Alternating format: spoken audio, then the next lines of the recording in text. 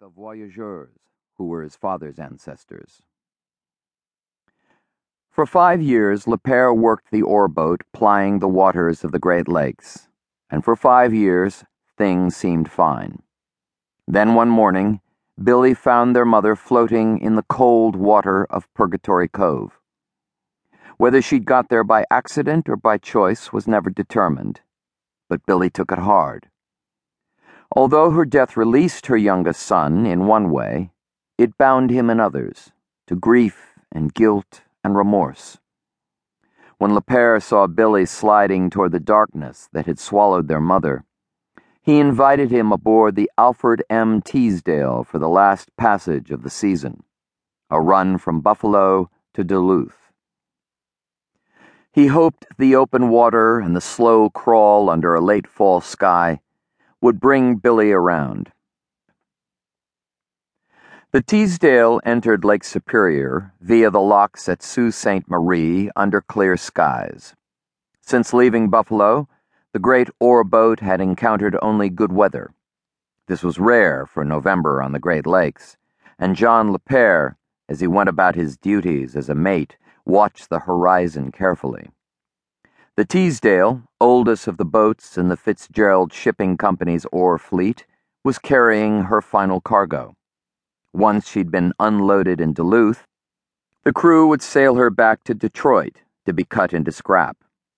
Lepere, whose responsibility it was to monitor the holds for leakage, knew the end was long overdue. On the afternoon of November 16th, the Teasdale rounded the Keweenaw Peninsula, that iron-rich finger of the Upper Peninsula of Michigan. She was making 12 knots against a mild headwind. Within an hour, the barometer began to plunge and the wind to rise.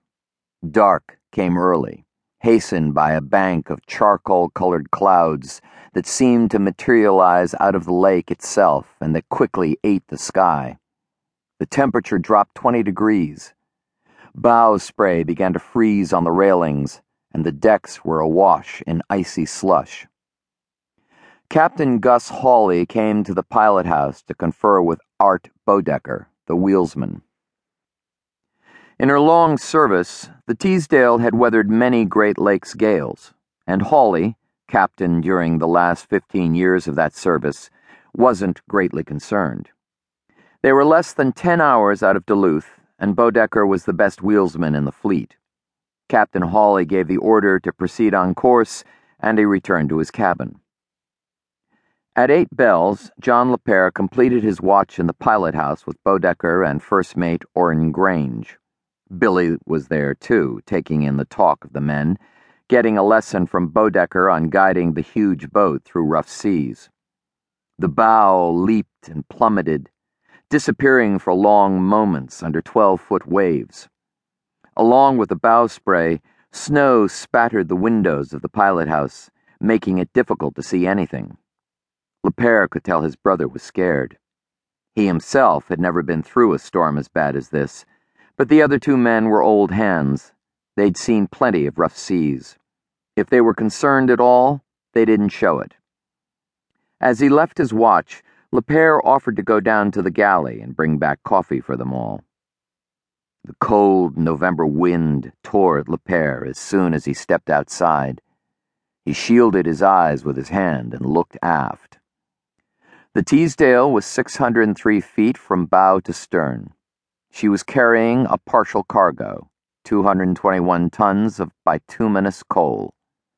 On a calm day, she was a sight moving across the water, a mammoth creature of ungainly grace, ruler of her domain. As he watched the huge waves slam against her sides and flood her deck, Lepere knew her greatness was an illusion. After he'd made coffee in the galley, he timed his return up the ladder to the pilot house so that he wouldn't be soaked by the spray of the breaking waves. Even so, water hit him in the face, but it wasn't the cold spray of the lake.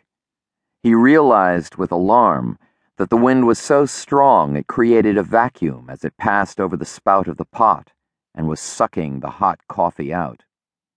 In the pilot house, the men were laughing.